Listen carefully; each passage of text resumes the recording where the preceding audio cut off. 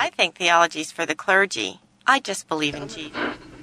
Certain hermeneutics of eschatology demand an exegetical approach. I think you shouldn't question what you were taught in church. Isn't that blasphemy or something? Welcome to the broadcast, folks. This is Theology Unplugged. So many of you guys have been eagerly anticipating us coming back together and having another broadcast. Now, we did have the broadcast last week. That's right. Which was with Dan Wallace. The different Ann, Sam, Dan. Nobody would mistake me for Dan Wallace, or vice versa. No. Okay. With Dan on the manuscripts of the New Testament, and I hope you enjoyed that. But we're back in the studio with Tim and Sam. Hey, Sam. I'm doing well. By the way, a little point of trivia. Dan probably doesn't even remember this. I graded the very first textual critical paper that man ever wrote in seminary. Wow. He did tell me that last week. Did he tell you? Yeah, he did. He said he's never forgot such humiliation in his life. No, he said that's what springboarded him into... No, the humiliation was on my part when I realized, who is this man and where did he come from? I felt so utterly incompetent. I thought, I can't grade this. Do tell. So his first paper showed that he had a propensity towards this stuff. He was highly competent when he arrived at seminary, let's put it that way. Wow, that's cool. Tim, how are you doing? I'm doing good. Out of town last week? Yep. In the San Francisco area, and able to teach on archaeology, and it was really fun. And you're teaching on archaeology here at the Credo House as well. That's right. This coming Tuesday for 2 Tuesdays. Only 2? Only 2. And what are you covering? I'm going to cover basically the 10 most significant biblical discoveries as it relates to archaeological discoveries as it relates to biblical evidence towards its accuracy. Why is that an area for you? You know what? I don't know. I just kind of stumbled in it. I just find it interesting, and the discoveries are very interesting. And I don't think in any way is it we believe these things or we need these things so that we'll believe in Christ. But it's more, I think it's very good for apologetics as well, that as we interact with people, postmodern, who are really struggling with, is there anything I can hang my hat on in this life that is true and is really true? And I think that this evidence of archaeology a lot of times can really give in them this, yes, I think this is really real. That my heart tells me that, but my mind tells me that as well, because there's no other evidence or no other explanation for some of these things that I can hold in my hand. Sam, you were in England? I was in England. What was going on there? I was speaking at a conference that I've spoken at for about 8 or 9 years in a row now, and it was a pastors and leaders conference. And how is England? Are they... small, old, and damp. But are you explaining the people? No. I love England. I love my British brothers and sisters. I have some really good friends there, and it was a good time. It was a quick trip. I arrived at 9:30 on Monday morning and flew back out at about noon on Friday. So just in time to get over jet lag, and I jumped back in the plane and came back. So. Well, good. Well, cool. But I survived. Going to be doing an interview today on Apologetics 3:15. So those of you who listen to this, look at Apologetics 3:15. It's an interview about the Credo House and the concept that we have going on. But that's a great website, a great resource if you've never been there. Apologetics315.com, I think it is. But tons of interview. It's just an agglomeration of massive amounts of resources on defending the faith. A lot of you guys have been in here recently from Theology Unplugged. Out of town, I've probably had 4 or 5 people in the last few weeks that have come in just traveling down I-35 or coming through I-40. I-35 and I-40 go to both ends of the country and meet here in Oklahoma, so it's an easy place to stop off at and come by the Credo House. But I've been here for a few of them. A lot of you guys have asked, hey, is Sam here? Is Tim here? But you guys weren't here whenever these people were here, at least, but I thank you guys for coming by and seeing us here at the Credo House. We are starting a new series here today on difficult passages of the Bible. We'll see how long it takes, but we've tried to pull out and talk about what are the passages in the Bible that give people trouble, difficult theological issues, things that if you're going to have a question-answer session about the Bible, what do people raise their hand and ask about the most? What about this passage, or what about that passage? We talk sometimes about difficulties in the Bible. We talk a lot about differences. I'm in discussions with people all the time, on the blog at least, where one of the aversions people have towards the faith, or solidifying them in the faith, is this impression that there's just so many hard things about the Bible that cause mass amounts of disagreement. As a matter of fact, we have whole traditions that their defense of themselves is because we are the unified, agreeing entity that does not split, does not divide over passages and difficulties in the Bible. Now, we're going to talk about these difficulties, some of them, but I want to start off this by saying I don't want to give the impression that everything in the Bible is difficult, right? I mean, not everything in the Bible is hard to understand, is it? No, I think the basic fundamental message of who God is and his redemptive purpose for mankind is clear. That's what we mean when we talk about the clarity, or to use the big fancy word, the perspicuity of Scripture. So the fundamental message, the basic truths essential for salvation and Christian living are intelligible, and the average person reading the Bible can make sense of them. But there are some bumpy places along the way where certain hard things are said that call for a little bit more attentiveness, and do result in people taking diverse positions on particular passages. So we're not those who say, leave the Bible reading to us. We'll take care of it.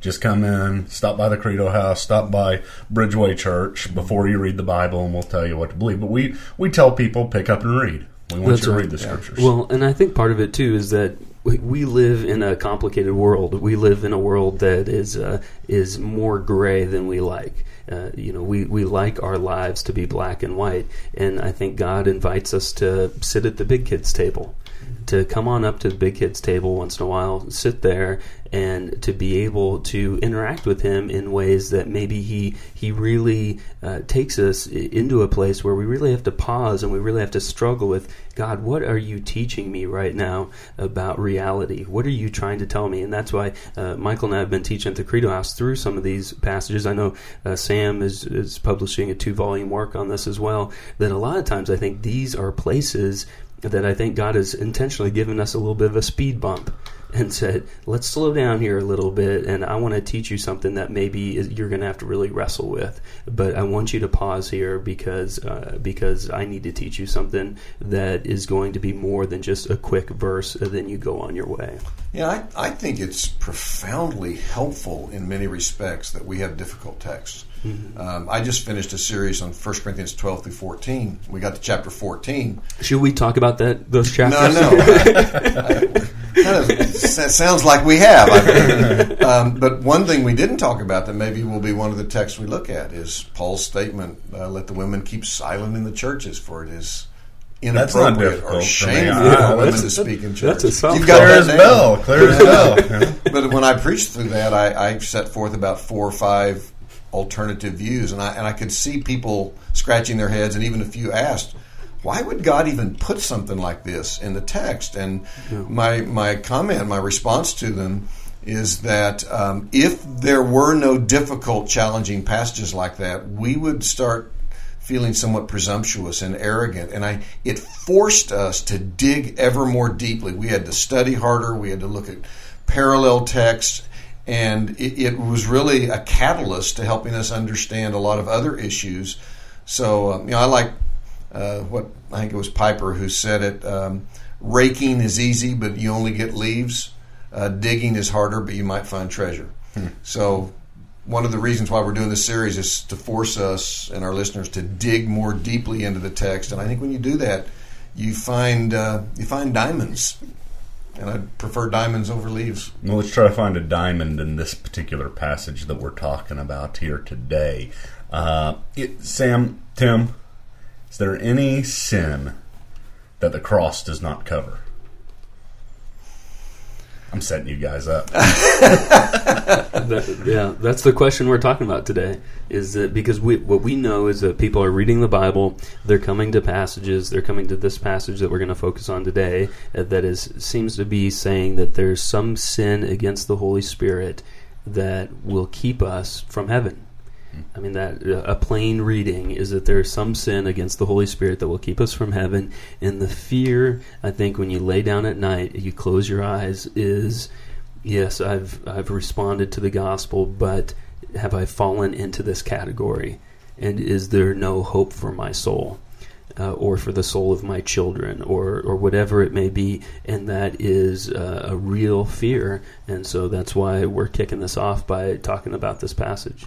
Yeah, and I would just say there is forgiveness available for every sin of which one may repent. But there is a sin of which there is no repentance. I think so. I think we found it in Matthew 12. Matthew chapter 12 says, "Therefore I say to you, any sin and blasphemy shall be forgiven men, but blasphemy against the Spirit shall not be forgiven. And whoever speaks a word against the Son of Man, it shall be forgiven him. But whoever shall speak against the Holy Spirit, it shall not be forgiven him, either in this age or in the age to come." Now, for us, the reason why this makes it into our list of problem passages or difficult passages in the Scriptures, because we do believe that the cross is not only just powerful enough to help us out, to come to the aid of us whenever, we might be in need, but because we're all fallen, we're all in need, we have all sinned and fallen short of the glory of God. And the cross is our answer. It's what comes and gives us the righteousness of Christ so that we don't have to stand on our own righteousness. But here we have this blasphemy of the Spirit that if you have, it seems, against your account, the transferal of Christ's righteousness, does it not cover this as well? Or what is going on here? What is going on with this idea that there is any sin that can be forgiven, any blasphemy that can be forgiven, except for this one right issue? And another reason why we want to start with this passage and why it's so important is because all of us at this table have people consistently contact us, whether by email or phone, or they walk into the office who are terrified they've committed the unforgivable sin. They have blasphemed against the Spirit, and they are in utter despair and are persuaded either that they therefore can never be saved, or if they were, they no longer are. This is one of the more pressing pastoral problems. People who are plagued with doubt and deep conviction because some inadvertent mistake, or they cursed God in a moment of anger, or they struggle with pornography, or they have some addictive behavior that they can't break free of, or they find themselves immersed in bitterness toward God or unforgiveness toward another person, and they say, I can't break free of this. This must be the unforgivable sin. And so it becomes very much a pastoral issue. But it's very important that we understand the context in which this statement is found. I would encourage our listeners, don't read verses 31 and 32 of Matthew 12 apart from what precedes, starting in verse 22, because there we're told that a demonized man was brought to Jesus. He's blind, he's mute. Jesus drives out the demon, he heals the man, and he does this in the presence of the religious leaders. I mean, they are standing there, they are with wide eyes seeing this happen. It's not that Jesus has pulled a sleight of hand, it's not pulling a rabbit out of a hat, it's no trickery. There's no denying that the man was demonized, there's no denying that he was blind and he couldn't speak. And before their very eyes, Jesus sets him free and heals him. And so they look at that and they draw this conclusion. We don't deny that a miracle has occurred. It's obvious to us this man can now see and speak. You must have done it by the power of the devil. In other words, their response to this miracle was to attribute the power by which it was accomplished to Satan himself. So what we're seeing here is, in a sense, the culmination of a hard-hearted repudiation of Jesus. What they are in effect saying is, we only have two options. Either we say that you are doing this by God's power or by the power of the Holy Spirit, or you're doing it by the power of the enemy. And they are so utterly calloused and filled with hate toward the Son of Man that they attribute it to the devil. So the point of that is, in terms of understanding what Jesus says, this is not simply a random act of unbelief. This isn't an isolated instance in which you inadvertently allow something to slip out of your mouth. You go, oops, I wish I hadn't said that. It's not... oops, I said that and I can't ever go back on it. I'm right, done for it. Right. This is an expression of a settled state, a calloused attitude of hard-hearted rebellion against Christ that has reached the point at which they now say, your miracles, your powers are of Satan, not God. So what Jesus is dealing with here isn't, for example, that person that walks into Credo House who's broken because a man who just got in a fight with his wife and he cursed her and God and he's convinced he's lost his salvation. We're talking about people who actually watched leper's skin suddenly appear clean. These are people who watched Jesus raise people from the dead, who watched people that they knew had been paralyzed for 40 years or blind from birth suddenly walk and see. And they're confronted in a way with the evidence that there are no loopholes here. There's no options. Either God did it or Satan did it. And they're saying Satan did it. And since we know that Jesus performed his miracles through the power of the Spirit, in fact, he even says it here, that I'm casting out demons by the Spirit of God. In other words, that's the power by which I'm doing this. For you to then say, no, I'm doing it by Satan, is blasphemy against the Spirit. It's interesting. He says, you didn't commit blasphemy against the Son. You committed blasphemy against the Spirit because you're attributing to the devil the work that the Spirit of God himself has done. And I think he's saying it's an indication that you have reached a point beyond which there is no forgiveness. And the reason there's no forgiveness is because it's clear in your hearts there's no repentance.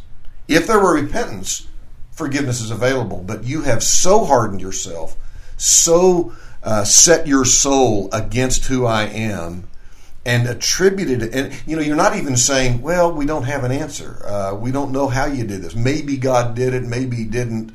Maybe you're just a powerful prophet. They're saying, no, you did it by the devil's power.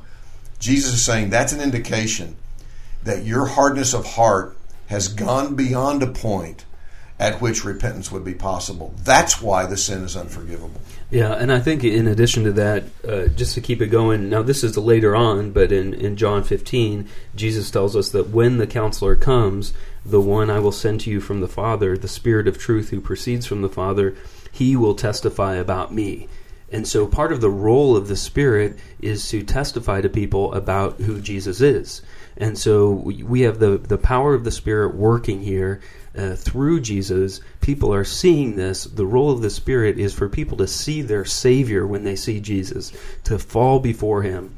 And not only repentance, but saying this is the only one in whom repentance can ever be found. That Jesus is the only way to the Father. And so they are rejecting the only one that can save them. And so they are rejecting the work of the Spirit to lead them to Christ. They're rejecting the actual physical work of Christ, or work of the Spirit that they can see Christ doing. And they're just saying all of this is wrong. I'm just going to keep going my own way. They had no room for their Savior. And when you have no room for your Savior, you have no Savior. So you have no salvation for your sins. You're damned. Because you've rejected the only Savior. And yes, they could we would all say, if someone comes up to me and says, I've rejected, I've heard the gospel through 20 different times and I've rejected 20 different times, am I damned forever? And we would all say, no, you can trust Jesus today. Mm-hmm. But what we're seeing is people who are in this ongoing state of rejection of Christ. They have no hope. They are hopeless. Those who were listening to this, those to whom he was speaking, were the Pharisees, and the Pharisees were often accusing people of blasphemy. Blasphemy was kind of a fluid thing in this day, to where you could get accused of blasphemy for many different things. As you can see, reading through the Gospels, many times Christ is accused of blasphemy. He blasphemes, because he being a man makes himself equal with God at one point, and then before the trial, this man has committed blasphemy. What other need of witnesses do we have to have? So this blasphemy charge was going around in a lot of different ways. These guys, whenever I read this and they attribute Christ's power to Satan, I don't hear them say anything about the Holy Spirit. They don't say, the Holy Spirit in any context. But it's real interesting whenever Christ says, whoever speaks a word against the Son of Man, it shall be forgiven him, but whoever speaks against the Holy Spirit. Now, it's only at that point do you see that Christ is indicting these people right then by, as you said, attribution of his powers to Satan. They are blaspheming the Holy Spirit. And he's saying, the thing that really gets me here is this. He says, any sin and blasphemy shall be forgiven. Mm-hmm. Now these guys, they thought blasphemy, the moment you committed blasphemy, you're done for. But what he's saying is, here's the one blasphemy that's escaping your notice every time you charge me with it. But there's only one. And that is what you are doing here in rejecting me. That's the blasphemy that cannot be forgiven, but every other sin can be forgiven. And that's one thing that stands out here, because I think we focus so much upon the negative of this passage and don't see the positive that is embedded deeply within this. What an incredible message to come to bring to these people, that any sin and any blasphemy will be forgiven. And I think we've all, in many sense, blasphemed the Lord. Mm-hmm. I think we've done it both by word and by deed. Mm-hmm. And a lot of people out there right now, you say, have I committed blasphemy? I say, of course you have. We all have in some degree. Yeah. But have you committed blasphemy against the Holy Spirit in the way that we're talking about? Right. And another question that comes up, scholars debate this. Some suggest that this sin could only be committed when Jesus was on the earth in his state of humiliation. Because, it's interesting, he says, whoever speaks a word against the Son of Man will be forgiven, but you speak against the Holy Spirit, you won't be forgiven either now or in the age to come. And the question is, why? And again, I'm not putting this forward because I necessarily believe it, but it's interesting. It's an interesting suggestion. It's almost as if Jesus is saying, I don't come to you looking divine. I'm an average man. I am flesh and blood. There's a sense in which I can understand why you would look at me and not conclude that I am anything other than human. But when I, through the power of the Holy Spirit, perform this kind of miracle in an undeniable way, for you then to say that the Spirit by whom I do that is in fact Satan, then there's no excuse. There's no flexibility here, because you have taken something that is so obvious and you have attributed that to the power of the devil. So the question then becomes, okay, Jesus is no longer physically on the earth in his humble state. He is now exalted and glorified. So is it possible for somebody to commit blasphemy against the Holy Spirit today in the same way in which Jesus meant it then? That's a very interesting question. I'm not entirely sure I know how to answer that. Would we say, I know we've given answers that are somewhat of the general ilk of the circles that we would hold to theologically, but is blasphemy of the Spirit an act or a persistence? It's a persistence. Yeah. It's not, the way I put it, it's not a casual act. It's a calloused attitude. In other words, it's a deep-seated defiance of what you know otherwise to be true. And it never stops. Right. Never stops. Of which you do not repent, simply because by its very nature you have hardened yourself so profoundly and so deeply. So that's why, I mean, just from the pastoral perspective, and I know, Michael, you and I have talked about this because we've communicated with some of the same people on this issue. The people listening to this who are living in terror and fear and despair because they think they've committed blasphemy of the Spirit, I guarantee you, you haven't. If you had, you wouldn't be in fear. You wouldn't care. The indication, the fact that you have some measure of anxiety and you're feeling conviction and guilt means that you haven't settled into that callous state of hard-heartedness that has put you beyond the realm of forgiveness and repentance. So I tell people, hey, the good news is that you're really bothered by the fact that you think you've committed blasphemy of the Spirit, because that proves you haven't.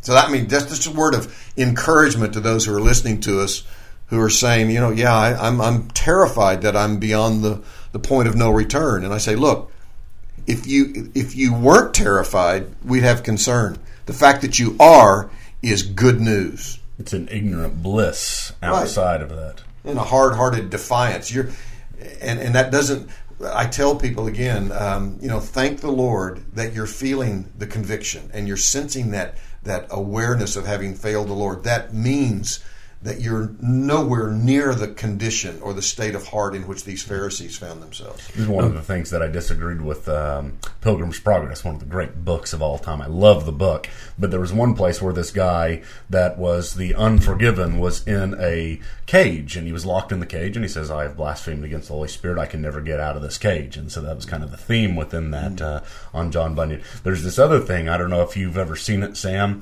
Don't really necessarily suggest you go see it, but it's called the God Who Wasn't There video. No, I haven't seen that. Oh, it's a really well done video. I mean, just great music. The music is worth it all for the video, but it's extremely popular, and it's kind of what atheists hand out. It's their track video.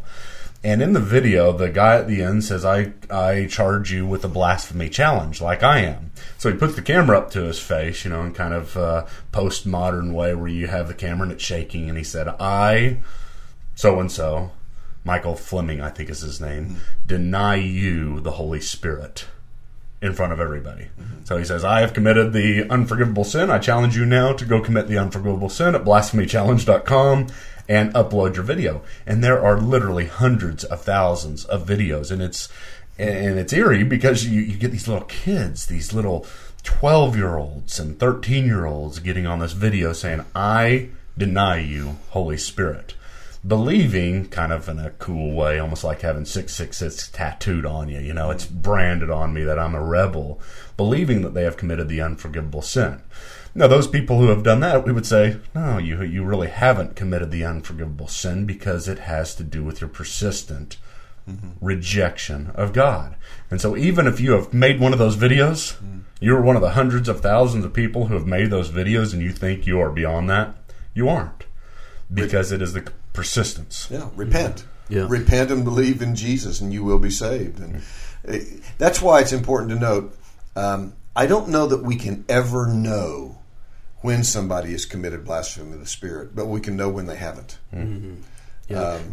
And this reminds me of C.S. Lewis a little bit of his story of coming to Christ and Surprised by Joy, is that he was an atheist. He probably would have made one of those videos in younger years, then came to a place where he said, after God had just made it clear to him that he was real and that he existed and all of these things, he said one night in his room, he, kicking and screaming, came to God.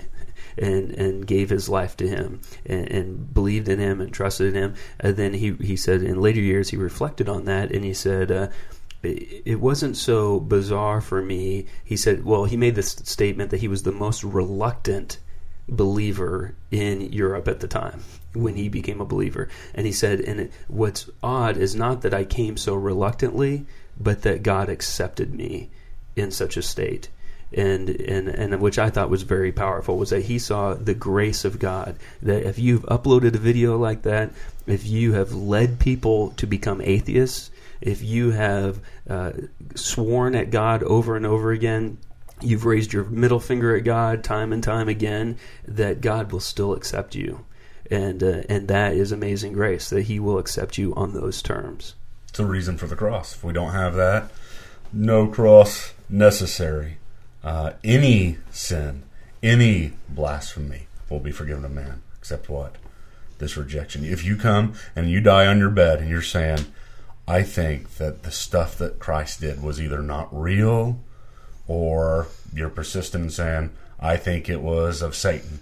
That is persistent sin till death that will not be forgiven, either in this age, and here's the key thing, not let this fear pass by, or in the age to come. There's not a second chance. This whole second chance idea, you get there and maybe it'll all ultimately be reconciled, even hell itself, even in the age to come. And I think that just puts the benchmark of fear on ultimate rejection of God. Yeah. Murder, adultery, homosexuality, divorce, abortion, suicide, all of those things are often said, these are the things that you have crossed the line. And they aren't. They're not. Oh, yeah, that's good. I mean, it raises a whole other, we could speak forever on this, but I'm glad you made that point, because I know that people are sitting out there saying, yeah, but you don't know what I've done. You don't know how many times I've fallen. You don't know the kind of, not only sins, but the crimes that I've committed. And we're saying to you, these are sins of which you may repent, and we would plead with you that you do so. You have not committed blasphemy of the Holy Spirit. Yeah, and I think that allows us to see the larger you see God, the more holy you see God, the more sinful you see everyone, and the more need that every human being has. That's why in Ephesians it says that it is by faith, is God's grace, our faith, that we are saved, and it's not by works of any kind, so that no one can boast. In heaven, no one will be boasting. And that's why Charles Spurgeon said there's enough sin in a single prayer to sentence someone to hell forever. When you compare our sinfulness to God's holiness, even approaching the throne of God could sentence us to hell forever. And so if there's anything that you think you've ever done, you're not understanding the holiness of God, and you're not understanding our sinfulness and the true grace when God offers us through his Son salvation. All right, guys, hopefully this has been helpful for that difficult passage there in Matthew. Next week we're going to continue on our difficult passages, and we certainly appreciate you joining us and glad to have you guys back. Until next week. You've been listening to Theology Unplugged. Visit our iTunes page by searching Theology Unplugged at the iTunes Store. All episodes are available as free downloads. Theology Unplugged is made possible by Reclaiming the Mind Ministries. Reclaiming the Mind Ministries is a listener-supported ministry. If you've enjoyed this session or benefited from it in any way, do consider partnering with us. For information on how to become a ministry partner and for a complete listing of ministry resources, visit the RMM homepage at www.reclaimingthemind.org. Thank you for listening, and God bless.